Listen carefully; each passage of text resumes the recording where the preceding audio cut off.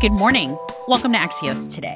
It's Thursday, January 13th. I'm Nyla Boodoo. Here's what you need to know today.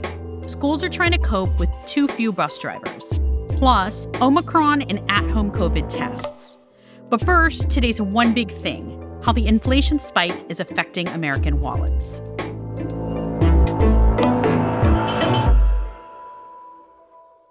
Axios' chief financial correspondent and friend of the podcast, Felix Salmon, told us last year not to worry about inflation. But new numbers show prices rose faster within 2021 than they have in the last 40 years. Inflation hit 7% in December. How do we put that number in context? We're not letting Felix off the hook, but he is on book leave right now. So we have our other favorite inflation expert here to talk through it, Axios' new chief economic correspondent, Neil Irwin. Hey, Neil. Hi, Nala. Thanks for having me. So I want to start by asking you what I've been asking Felix. Is it time for all of us to worry about inflation now? I think we're past time, the moment to worry. If your wages have not been rising 7%, and I think a lot of people have not had that kind of raise, you're talking about a real deterioration in your quality of life and what you can afford. And that is cutting people's living standards. It's causing a lot of pain out there. What particularly, when we're looking at prices, where are we seeing sort of the biggest increases when we're looking at just items? The biggest and most dramatic increase has been in car prices, especially used cars, up 40% over the last year or so. That's just insane. I mean, that never happens. Neil, what do we need to know about what economists think will happen? Is there a light at the end of the tunnel? Do people think inflation will ease off? So yes and no. The good news is that there's reason to think that we won't see this kind of 7% inflation in 22, 23 going forward. Because, some of these adjustments are one-time things. That said, there are some things getting baked into the economy right now that could keep inflation elevated, maybe not 7%, but higher than we're used to for quite a while to come. One of those is we're seeing rents increase widely. We're seeing wages increase, which is good if you're making more money, but also means that employers are going to be inclined to raise prices whenever they can to make up for those higher wages.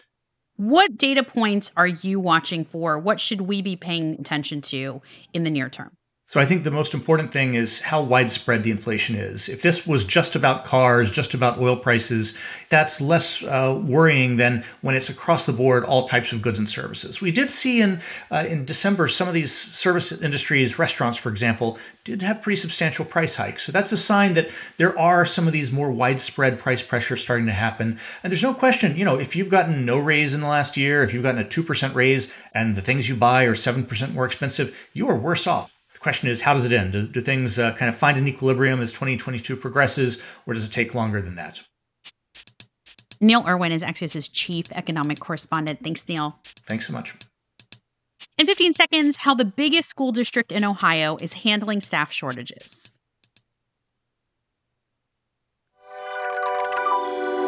Welcome back to Axios Today. I'm Nyla Boodoo. We know that schools across the country are facing a staffing crisis. From teachers to janitors to bus drivers, staffing shortages are forcing many schools to cancel classes or to go back online.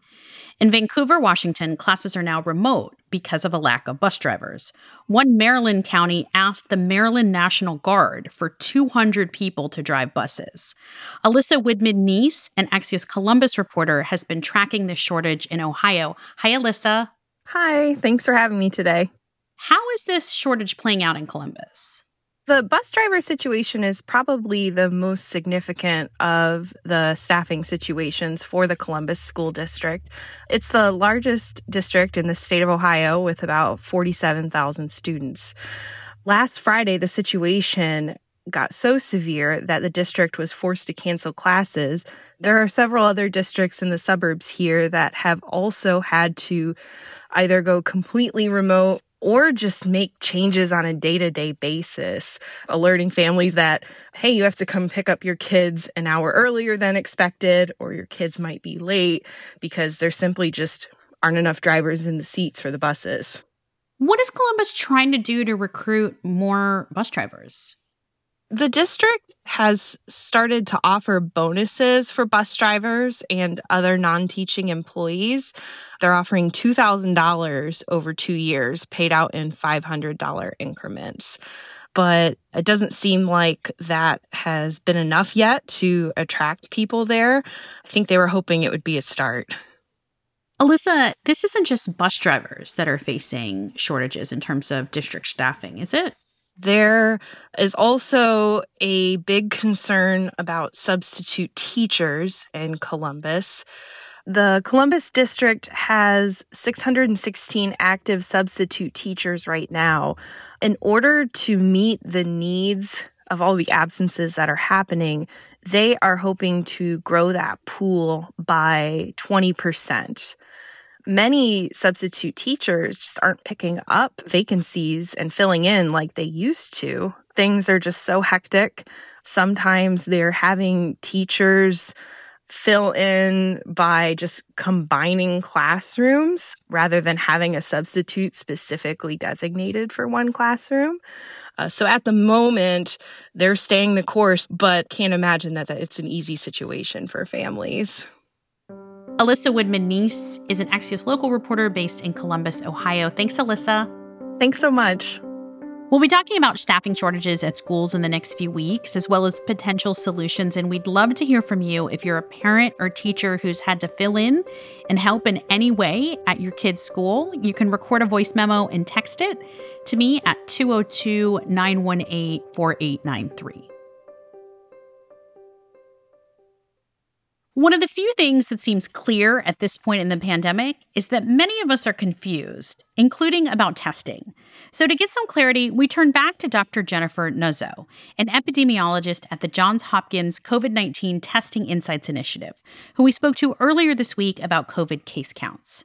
Dr. Nuzzo, I think a lot of the confusion centers around at-home testing. How should we be thinking about that right now?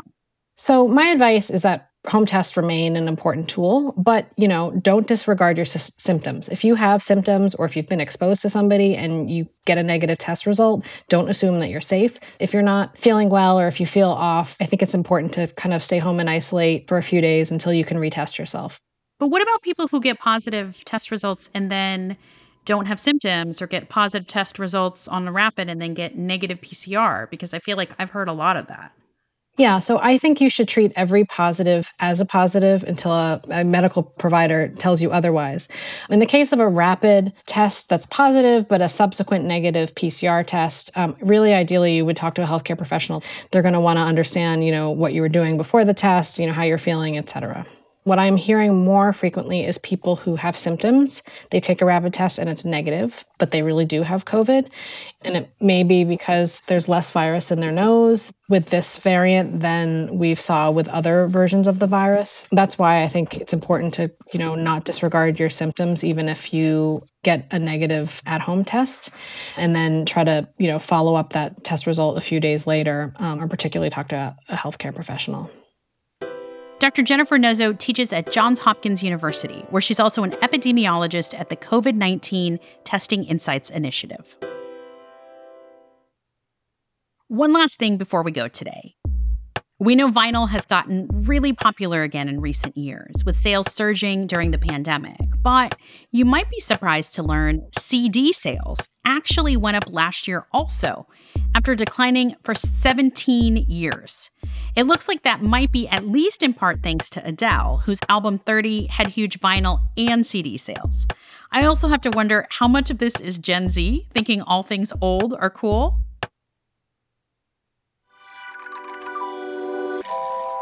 That's it for us today. I'm Niala Boodoo. Thanks for listening. Stay safe, and we'll see you back here tomorrow morning.